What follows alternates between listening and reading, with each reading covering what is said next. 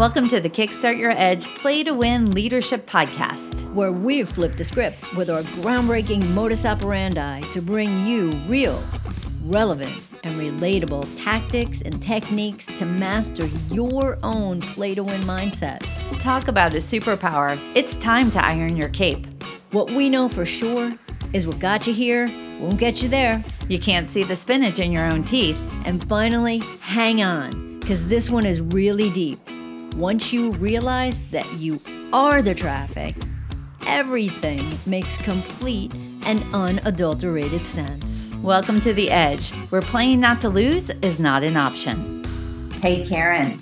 Yes, Jennifer. The question we're starting out today with is, how do you know people trust you?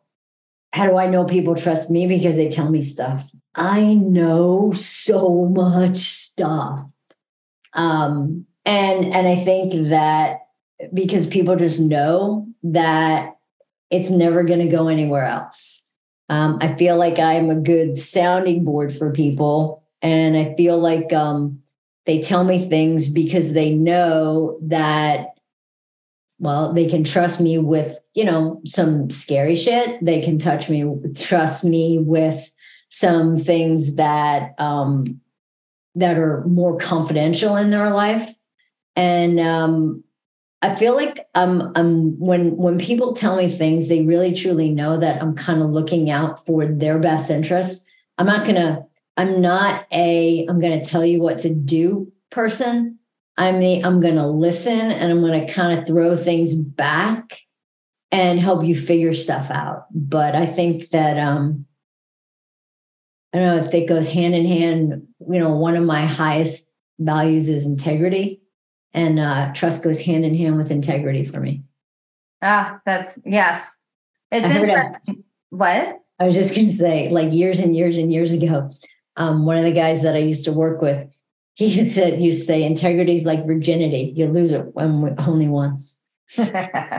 Well, trust is such a complex, multi-layered topic, right? And it's true for some people that once they don't trust you, there is no coming back from that. There is no turning back on that.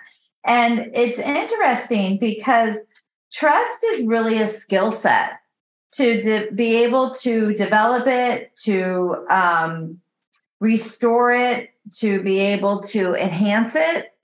It ebbs and it flows, and it makes such a difference in the quality relationships that you have and the productivity that a team will have, how it shows up in a culture and an organization.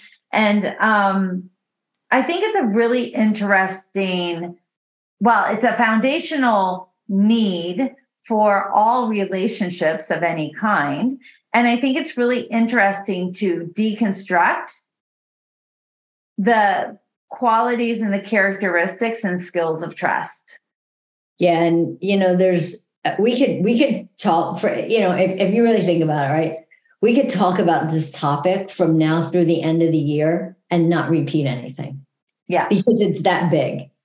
And it means so many different things to so many different people.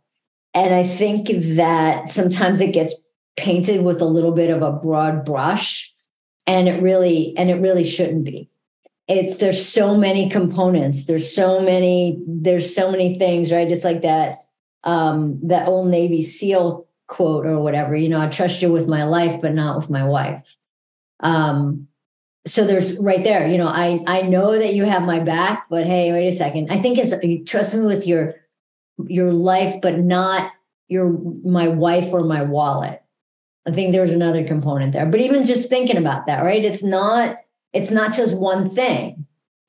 And yeah, I know that, people have each other's backs, but then when it gets to that next level of, intimacy, for lack of a better word, you're not going to trust the guy with your wife or the girl with your wife. So a couple of things to think about. Karen and I see and work with teams far and wide, from California to Kuwait. And we can tell if there is trust on a team or if there is low trust on a team. And it's interesting to think of, what does low trust cost? Often in organizations where there's low trust, there's a lot of friction. There could be unethical behavior, hidden agendas, politics, a lot of interpersonal conflicts.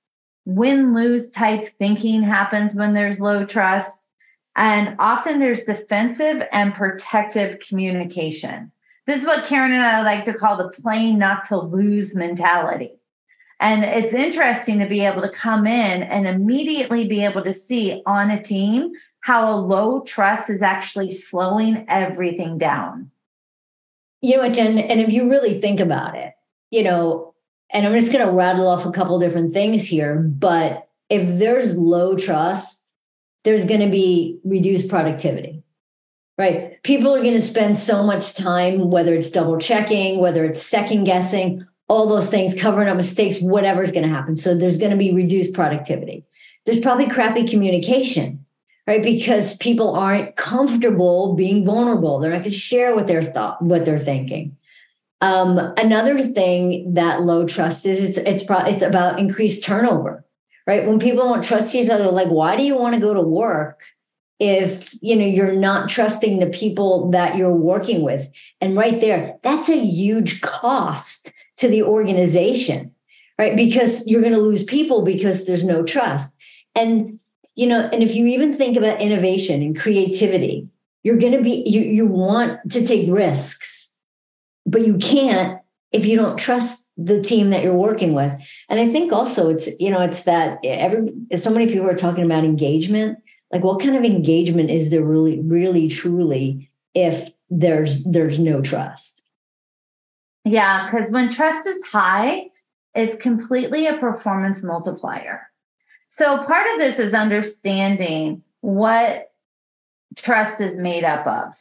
What are the different elements? How can you measure trust?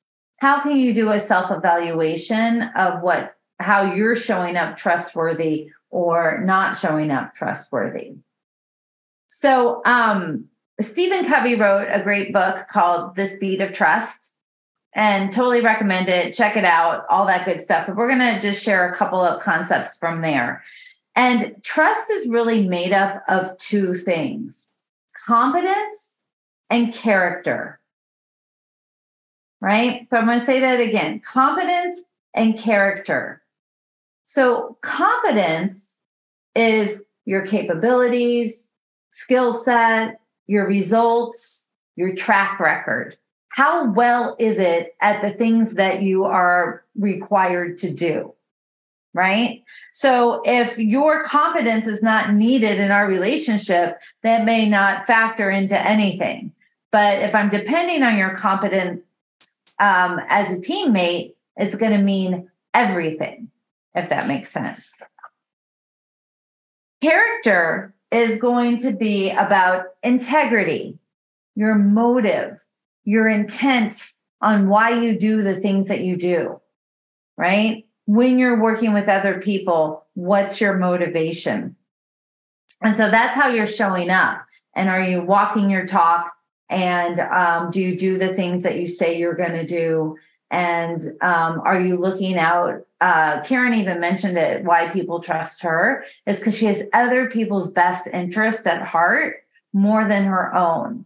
So there's the character of, I'm going to be here as a sounding board for you and what you need, because that's what's most important in this situation. When you think about what's important to you, Karen, is it character or is it competence? Totally depends. Totally depends on the situation. I don't really. So here's the thing, right? So if I am going to go to a doctor, right, and I want an expert doctor, I got to tell you, character's nice, but I want them to be the best at what it is that they're doing. So if they want to be a little bit of an asshole, that's okay, as long as you are above the rest with the whole competence piece. It's funny, when I think of competence, I'm like a pilot. I want the pilot to be competent. Yeah. I don't even need to meet them. I don't even need to know them. I don't need to know what they believe in or how they treat people. They need to know how to fly the plane. The checklist. The checklist. And where do you think character is more important than competence to you? So I think that a lot of that, Jen, I think that the character, a lot of time in teams, is some of the building blocks. And then you want to understand, you want to get to know people, you want to be vulnerable, you want to get that really, truly bonding. And then you can assess the competence, because a lot of times there's competence can be taught. But when you're really gelling with a group of people and a team, you want that character and you want to really, truly be able to bond with that. Yeah. I think of character being important, like with my friends. Yep. Politicians, they can learn the system, but it's their character, their motives, and their intent that really mean a lot to me. And how that comes across, right? Could even be with, different people. So to realize character plus confidence equals the highest level of trust, but realize, how are you showing up in terms of walking your talk? How are you showing up and knowing what it is that you're supposed to do and how you're adding value to the team? It's important to sort of think about, if we needed to have other parts of the organization trust our department more, do you need to up your character? Do you need to up your confidence? It's a great question to be able to ask. If you need your colleagues to trust you more, what would that be? Character, competence, or both? Super fun to be able to think about, but the cost of mistrust within individuals and teams makes everything harder to accomplish. And when trust is there, things can go lightning quick. Amen. All right. Talk to you guys soon. Take care, everybody. Bye. Thanks for listening to the Kickstart Your Edge Play to Win Leadership Podcast. Craving more? Of course you are. Check out our website at kickstartyouredge.com, where we fire you up, fan the flames of your competitive edge culture, and ignite your tenacious pursuit of an all-out play-to-win mindset.